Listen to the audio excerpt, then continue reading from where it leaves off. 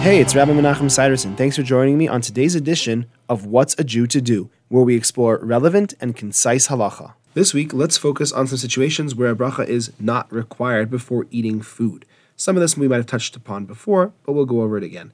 A bracha is required only for foods that provide at least a minimal level of pleasure of taste. If a food is not pleasurable to eat, so most people would not eat that food even when there is a pressing need to eat it, a bracha is not required. Foods that do not provide a minimal level of pleasure, of taste, are not subject to a bracha before eating, even if they provide a beneficial nutrient. For example, a nutritional supplement is not pleasant tasting, even though it provides nutrients. You do not make a bracha before eating it. That's all for today. I hope you enjoyed. If you have any questions or for further discussion, please give me a call. I'd love to hear from you. 303-386-2704. Have a great day.